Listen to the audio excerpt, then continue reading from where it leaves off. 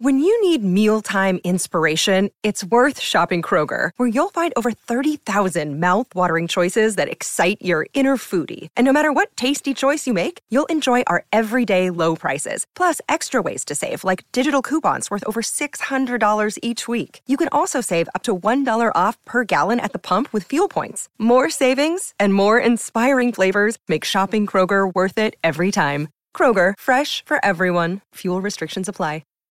This episode is brought to you by Shopify. Whether you're selling a little or a lot, Shopify helps you do your thing, however you cha-ching. From the launch your online shop stage, all the way to the we just hit 1 million orders stage. No matter what stage you're in, Shopify's there to help you grow. Sign up for a $1 per month trial period at shopify.com/special offer, all lowercase. That's shopify.com/special offer. Oh, we're in for a long one. A long weekend, that is. And you deserve to spend it on the couch with a glass of something good. Luckily, there's Drizzly, the #1 app for alcohol delivery. With Drizzly, you can compare prices on the biggest selection of beer, wine, and spirits, then get them delivered quickly. So download the Drizzly app or go to drizzly.com. That's DRIZLY.com today. 92% of households that start the year with Peloton are still active a year later. All because of a fancy bike? It's not just a bike. Peloton makes treadmills too. All treadmills are the same. Our treadmills can adjust speed and incline automatically, so you never break your stride. Whether you're squeezing in a power walk or training for a marathon, Peloton can help you achieve your fitness goals. 92% stick with it. So can you. Try the Peloton Tread risk-free with a 30-day home trial. New members only. Not available in remote locations. See additional terms at onepeloton.com/home-trial. Hi, everyone. It's Michael Nesmith on the Pantheon Podcast. History in 5 Songs with host Martin Popoff. A production of Pantheon Podcasts. Let's rock out with Martin. Well, hello once again. Welcome back to another episode of History in 5 Songs with Martin Popoff. Glad, as always, to be part of the Pantheon Podcast Network. We're available on Spotify, iTunes, and over 40 other podcast platforms. All right, so this episode we are going to be calling Access Denied, Canucks in the 80s.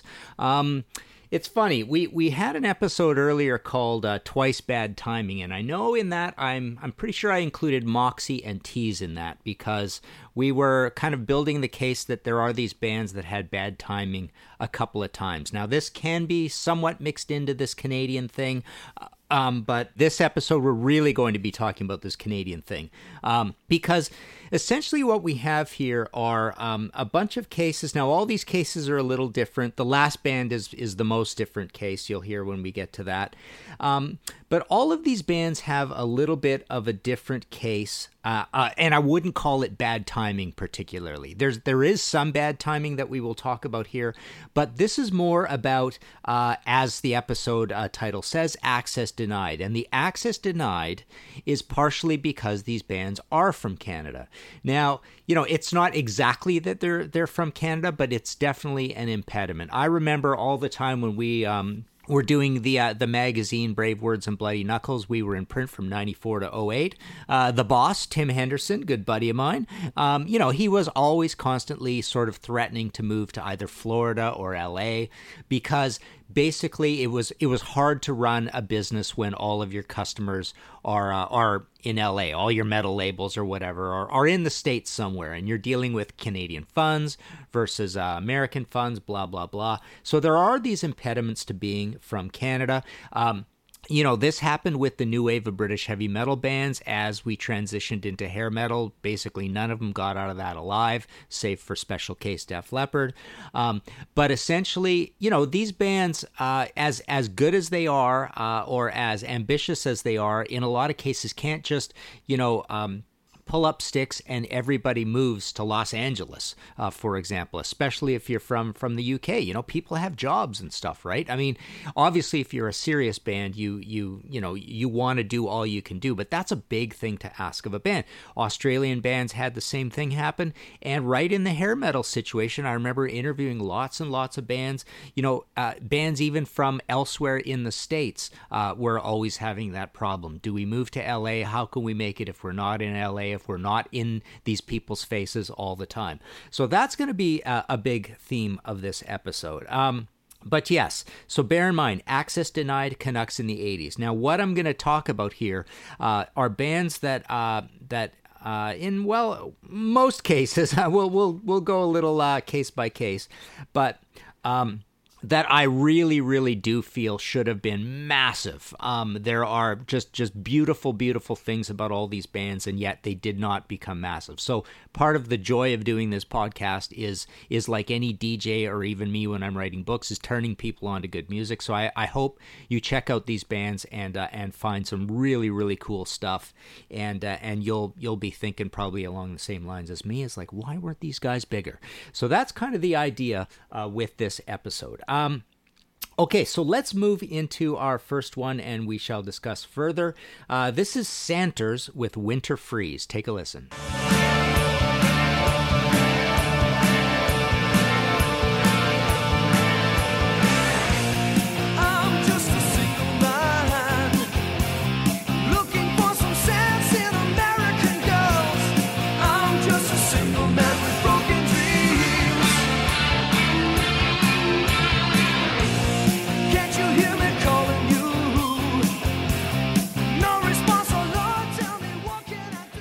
All right, so Santers are an interesting case. So this is a Toronto band. Rick Santers, guitar and vocals, Mark Santers, drums, excellent drummer, and then Rick Lazaroff on bass. So they were a trio.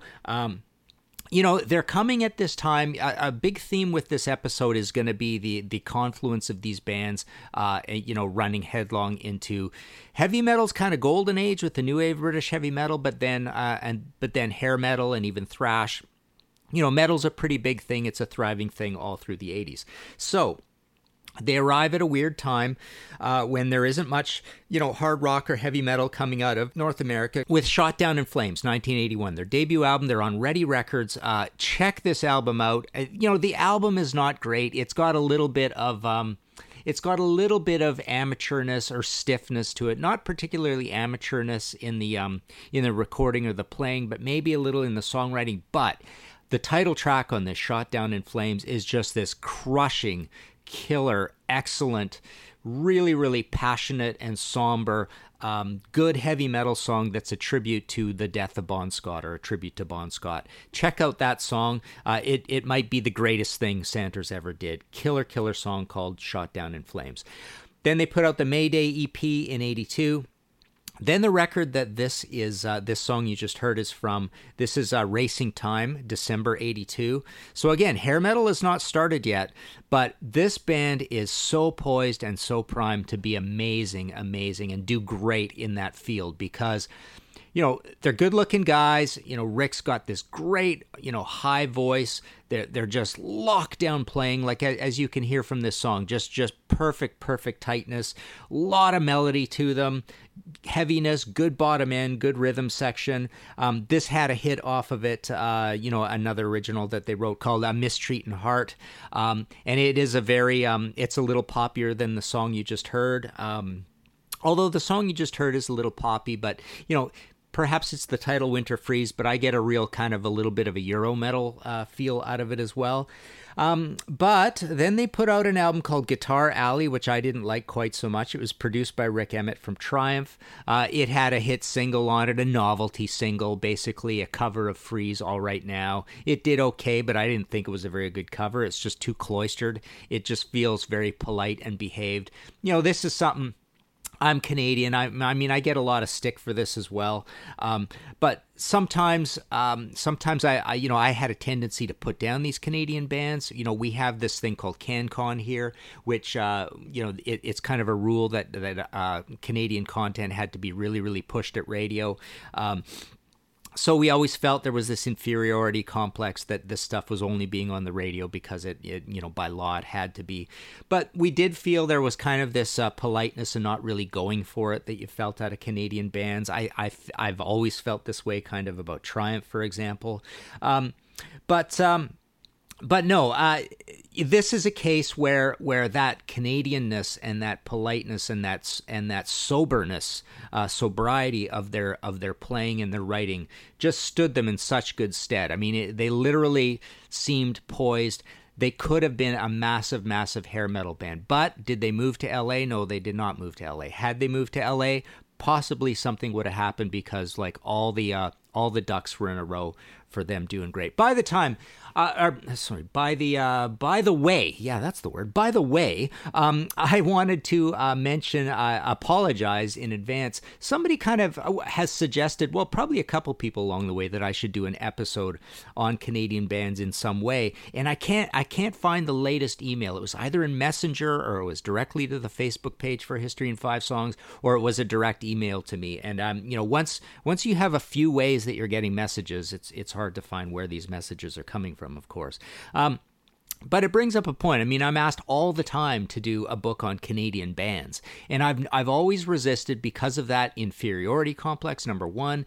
Number two, the logistics of the fact that, by October 2021, I'll have 6 Rush books I'll have written. I've written a Max Webster book, possibly another Canadian one in there, I'm not sure. I've definitely written about these Canadian albums in my Ye Olde Metal series, so I've written about the stuff that was most fun to write about.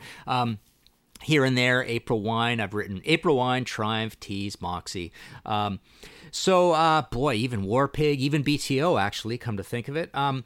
But so it's like, do I write a book about Canadian bands but leave out Max Webster and Rush because I already have other books on them, blah, blah, blah. And also, the other thing that happens that I'm finding more and more is I gotta try to write books on one band, because every time I write a book that's not on one band, that's a general concept, it doesn't sell very well. So there you go. But the last point is I also feel that there's no real Canadian sound particularly. So it's like you're just writing about these bands because they all come from the same country. So I've never liked that idea anyways. French bands, Spanish bands, Japanese bands, Australian bands, same thing. There's no one sound particularly. Okay, so just to finish up on Santers, basically what happened is, so they went 82 for this classic, awesome album, start to finish, that this song is from, Racing Time. Check it out. It's my favorite, of course, by Santers. Guitar Alley, I didn't think was a great album, but we're already up into June 84, so they're spreading out a little. Then that's it. They're gone. They actually have a shelved album called Top Secrecy that showed up on a box set that they did years and years and years later, and I think you can get that as a separate CD as well. But basically, this is an example of bad timing. The bad timing is that they broke up before they could have been massive. I think they could have really cashed in on the whole hair metal thing and been one of the big bands, because they had loads and loads of personality. All right. Moving on, speaking of bands that had loads of personality and sound very much like Santers, you probably can guess this one, some of you who know your Canadian rock. Take a listen to this. This is Coney Hatch with Don't Say Make Me.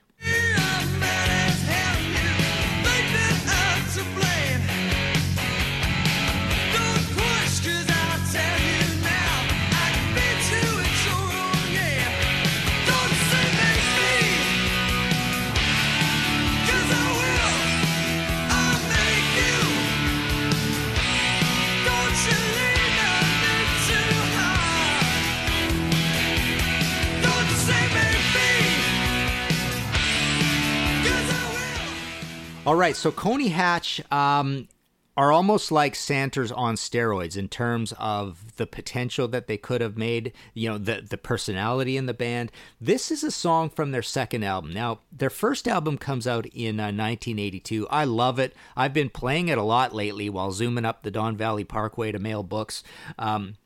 It's a self-titled album. It's produced by Kim Mitchell. They had a really, really cool sound that was like a cross between melodic rock and AC/DC, if you could believe it. Like big, huge, heavy guitars, simple riffs, repetition, but then they throw in kind of cool parts. And they had two singers, with loads of personality. Andy Curran is kind of your Ace Frehley in the band, your bedheaded Dennis the Menace, as it were.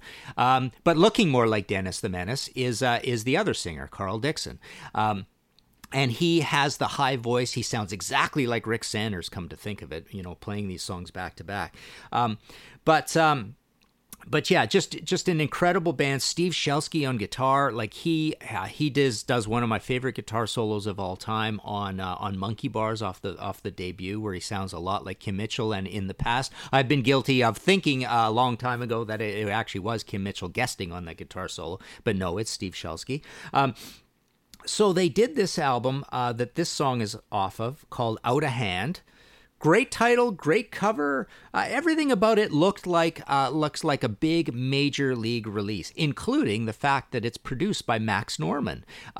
Great production on it, but there's just really tasteful melodic rock playing with a big beat and a big bottom end. They've got this guitar dialogue going on between Steve and Carl. And then they also do a third album, which also great album cover, like simple, great, right? Great title, Friction, produced by Max Norman again, sounds basically like the last one. They both sound like big, plush, expensive, we are going to make it albums. But then that's it. They break up, that's it, they're over with. Both of those records, including the debut, loads of personality, should have been huge, could have been a massive hair metal band, good-looking guys. And, 4 guys, and just this really cool, interesting sound that is it's a little bit of that Twisted Sister thing going on here as well. You know how Dee Snider is famous for saying we were a cross between AC/DC and Judas Priest. So a little complication, a little bit of simplicity mixed together. Big twin guitars in unison. Coney Hatch kind of had that thing going as well. The songs just bulldozed forward like tanks, but often they were very, very melodic, with a lot of that melody coming from Carl Dixon's, super sweet, super high, super pinup star voice. And looks, good-looking guys, right? Yeah, this is a band that could have been massive. Like I say, probably some of Max Norman's best work production-wise. So, is it bad timing again? Yes, it is bad timing again, because this is a band that should have stuck around and should have kept going. But again, you're from Canada. Granted, both of these bands, Santers and Coney Hatch, were from Toronto, so you're from a pretty big place with a pretty big record industry. But still, that isn't good enough for you to make it in the States. I actually saw Coney Hatch. So this reminds me, yeah. So Coney Hatch was trying to do the right thing. I saw them on tour backing up Judas Priest on the Screamin' for Vengeance tour in 1982 in Spokane, Washington, on that debut album. And they were awesome. They killed it because their songs were so made for the stage, because they had just the, this slightly elevated level of simplicity to what was going on there. So yeah, they were trying to make their inroads, but what often happens with these Canadian bands is those early promising inroads slowly evaporate. A few management decisions go wrong. You get a good job at home. You can't tour the States enough, and all of a sudden, a great thing fizzles. All right, so next case, quite a similar situation, but some differences here. Let's take a short break, and then we'll be right back. All right, so back again, History in 5 Songs with Martin Popoff. We're up to number 3 in our 5 songs. Take a listen to this, and we shall discuss. This is Kick-Axe with Cause for Alarm.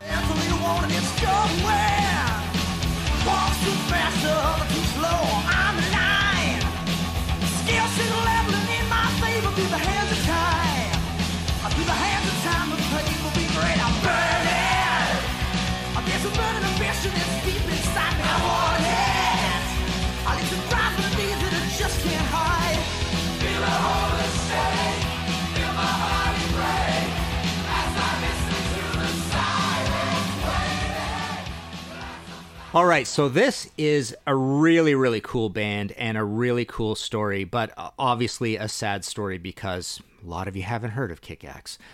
So they put out this debut album called Vices. What a cool title. It's not self-titled, but it's just a cool word, Vices. kind of a silly album cover with a Vice, speaking of Vice's, Anvil and all that. We're going to hear from Anvil later. But no, so this is a great, great record. It's got tons and tons of personality, and most of that personality is coming from their really cool lead singer with loads of personality in his voice, big guy, good looking guy, George Christen, long blonde hair. But he's got this really thespian style to his voice. He keeps the songs really entertaining, but so do the other guys. I mean, essentially, this is a band that has a song where there's a little bit of this simplicity thing, but it's more of like kind of, what would you call it? Holding back on the rhythms, keeping the arrangements spare, those sorts of things. A lot of variety in the songs on this.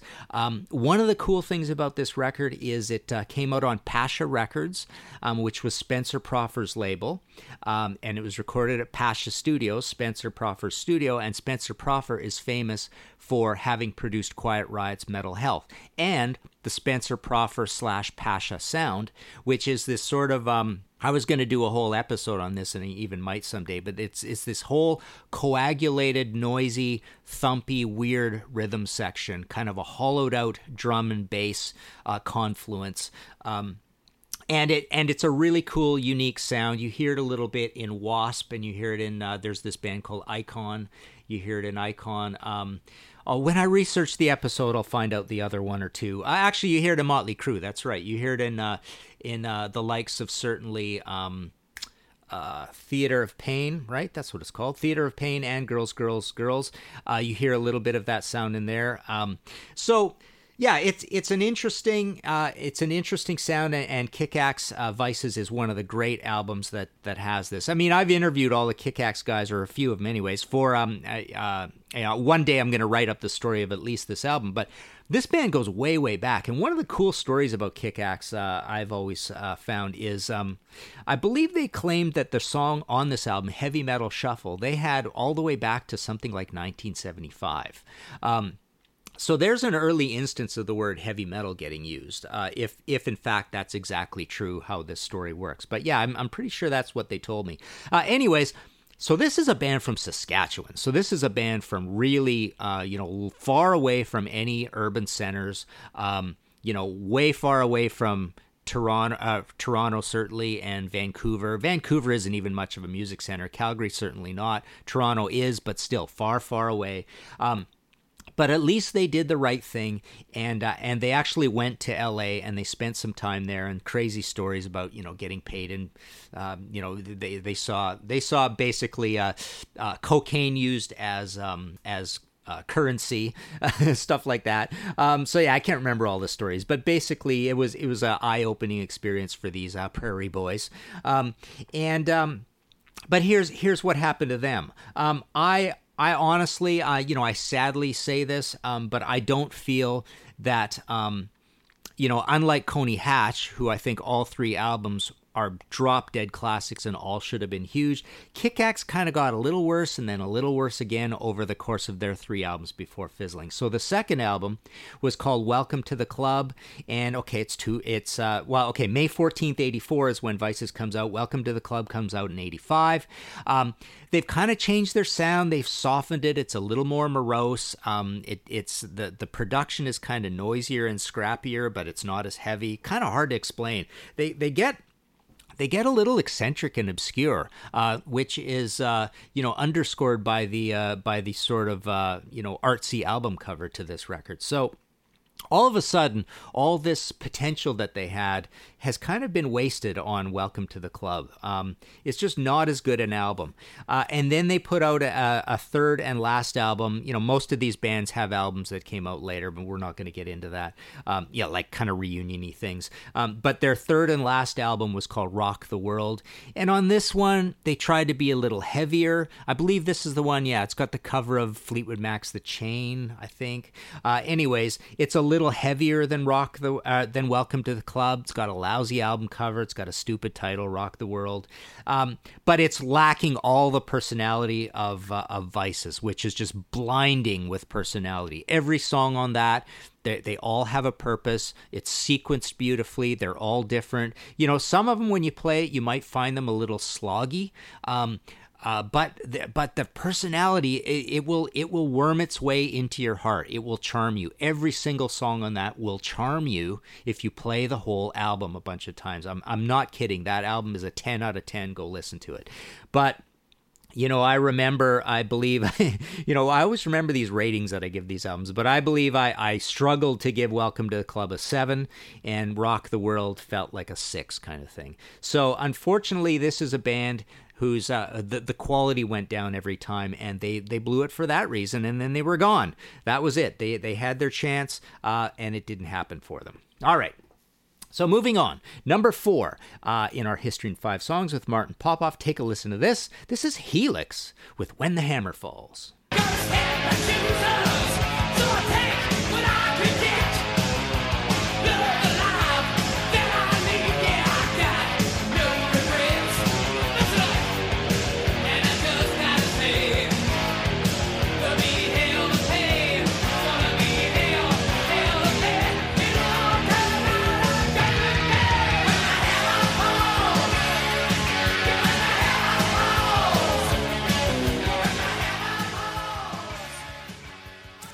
All right, so different story once again, completely different from these other stories. Helix is a band that actually started in the late 70s and had a couple of independent albums out. You gotta listen to this song called Billy Oxygen. It's this crazy, crazy epic that they have. I think it's on their second album.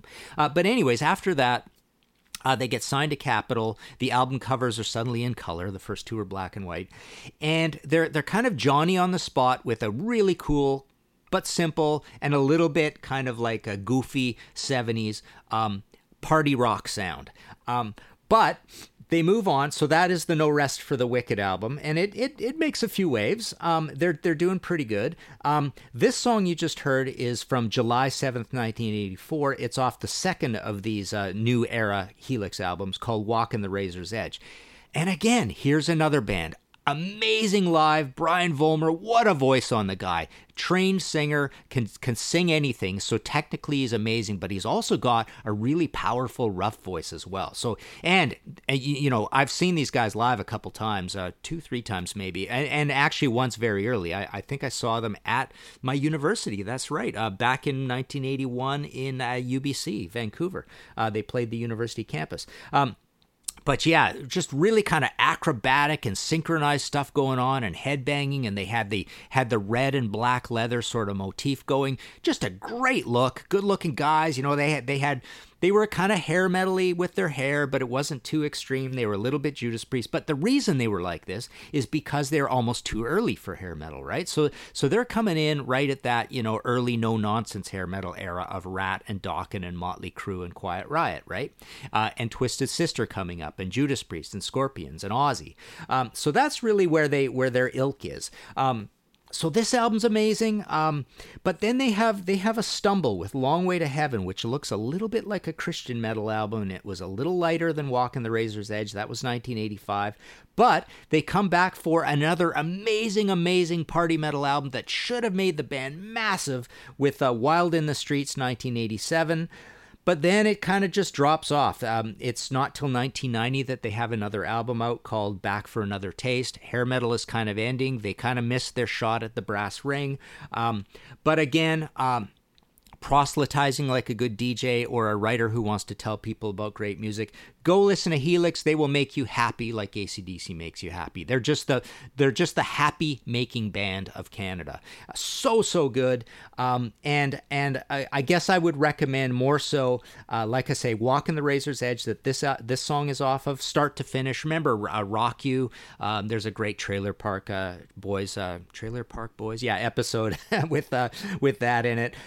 So Walk in the Razor's Edge, 84, Wild in the Streets, 87, a little bit Long Way to Heaven, you'll quite like. No Rest for the Wicked. They came back and they made more albums later on as well, kind of low budgety things, but sounding pretty good because Brian is really serious. They had some tragedy. Paul Hackman, their guitarist, died in a car accident, I believe. But yeah, just a really, really good band. But again, roots back to the probably the mid-70s, in fact. So they're a little bit coming from a different era, but they should have been massive in the hair metal era. So there you go. That's Helix for you. We're up to number 5. Totally different story, and we're not talking a hair metal story at this point, really, but we are a little bit talking hair metal story. Take a listen to this. This is Anvil with Mad Dog. I don't care if I lose my hair. I don't care if you strip me bare. I don't care if you think I'm sick. I'm just a mad dog doing my trick. 'Cause I'm a mad dog. A mad dog. I'm just a mad dog. Chasing cars or burying my boat. I'm a straight looking for home. All right, so the Anvil story, most of us know the Anvil story because there's a movie called, what is it called? Anvil, the Story of Anvil, funnily. But really cool movie, and it gave them a little bit of a career boost. But essentially the Anvil story, I won't go too far into it, but essentially they were one of the great speed metal bands, and their kind of missed opportunity in calling this episode Access Denied, what did I call it again? Access Denied Canucks in the 80s. So here's a Canadian band from the 80s, Access Denied. What is their access that was denied is probably entry into the realm of being a great thrash band, really, because they're one of the bands that really set the template with Metal on Metal and Forged in Fire. Everybody knows this story.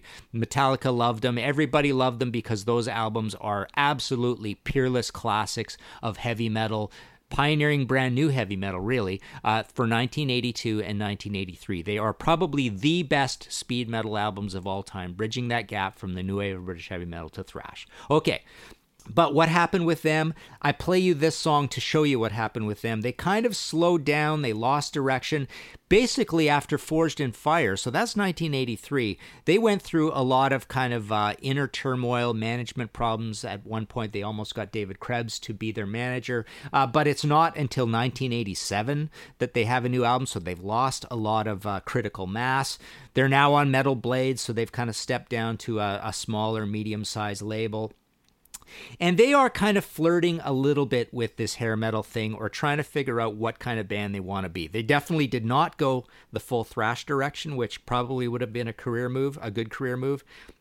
They kind of went to this middle, American meat and potatoes power metal sound. So they were a little thrash. They had a little foot in there, a toe in thrash, a toe in trying to be hair metal, still a toe in Lips's comedic quality.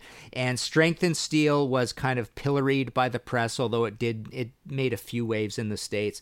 But, like I say, we're up to 1987. Then they did Pound for Pound in 88. And then it was another 4 years until Worth the Wait. So essentially they took the 80s a little bit off, and they had these albums that weren't that well received.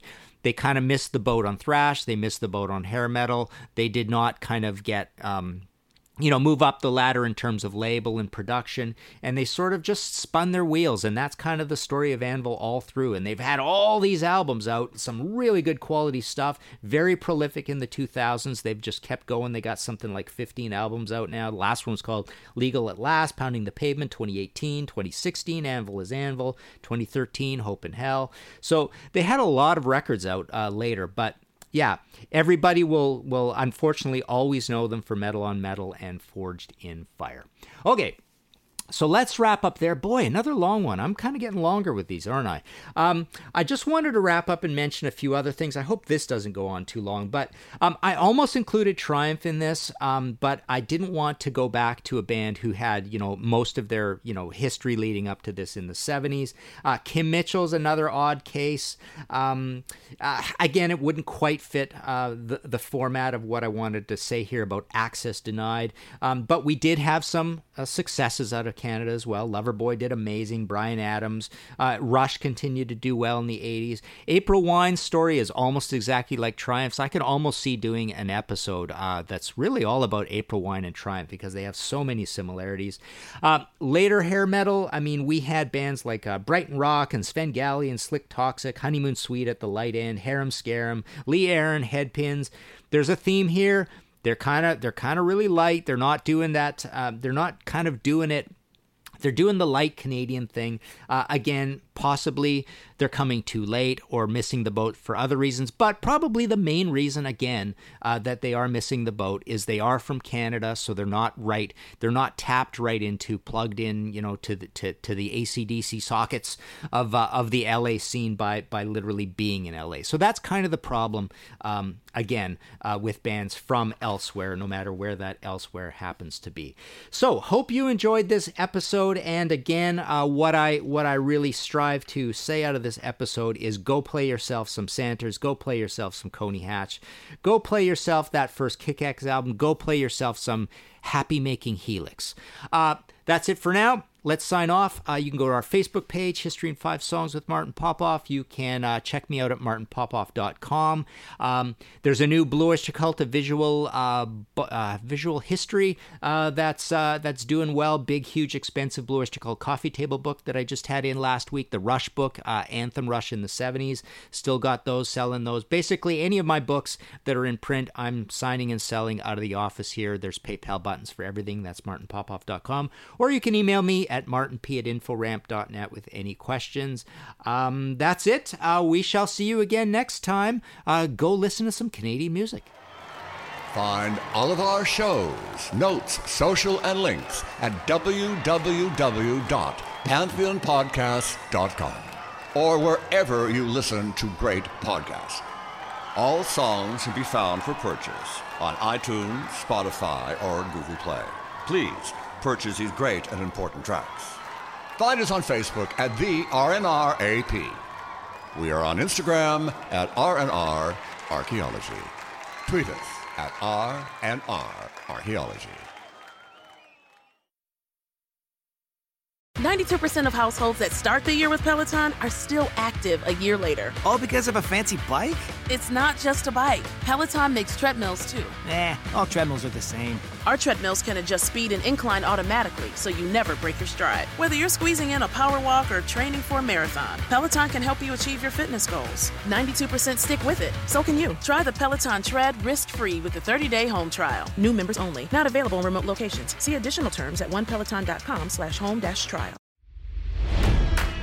It's NFL draft season, and that means it's time to start thinking about fantasy football. FantasyPoints.com features industry-leading experts and prognosticators using proprietary hand-charted data to help you score more fantasy points. FantasyPoints.com is the place to go for whatever kind of fantasy football you play. Whether you play fantasy football, daily fantasy sports, or do a little bit of everything, Fantasy Points has the meticulously researched content to guide you to victory. And why wait for the fall? Fantasy Points also covers the new spring football league, the UFL. Join the guru, John Hansen, Scott Barrett, Joe Dolan, and other massive names in the fantasy football universe with an exclusive offer. Use code Pantheon for 15% off any Fantasy Points package, including the all-in package, with access to every article, tool, and data nugget that Fantasy Points has to offer. That's FantasyPoints.com and code Pantheon for 15% off at Fantasy Points. FantasyPoints.com, code Pantheon. Score more fantasy points.